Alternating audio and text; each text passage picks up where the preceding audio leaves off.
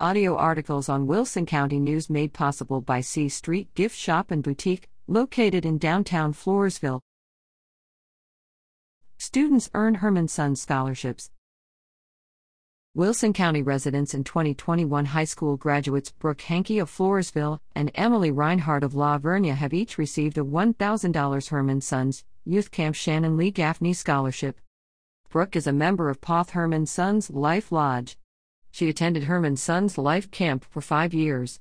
While a student at Floresville High School, Brooke was captain of the varsity golf team.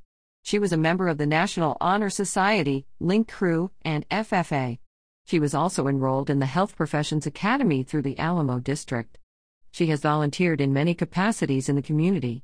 She plans to study nursing at San Antonio College. Emily is a member of Louise Schutze Herman Sons Life Lodge in San Antonio. She attended Herman Sons Life Camp for 4 years and was a counselor in training for 2 years. While at La Vernia High School, Emily excelled in volleyball and was named to the district and all-state teams. She served as president of the Art Club and was a member of the National Honor Society and the Health Occupations Students of America.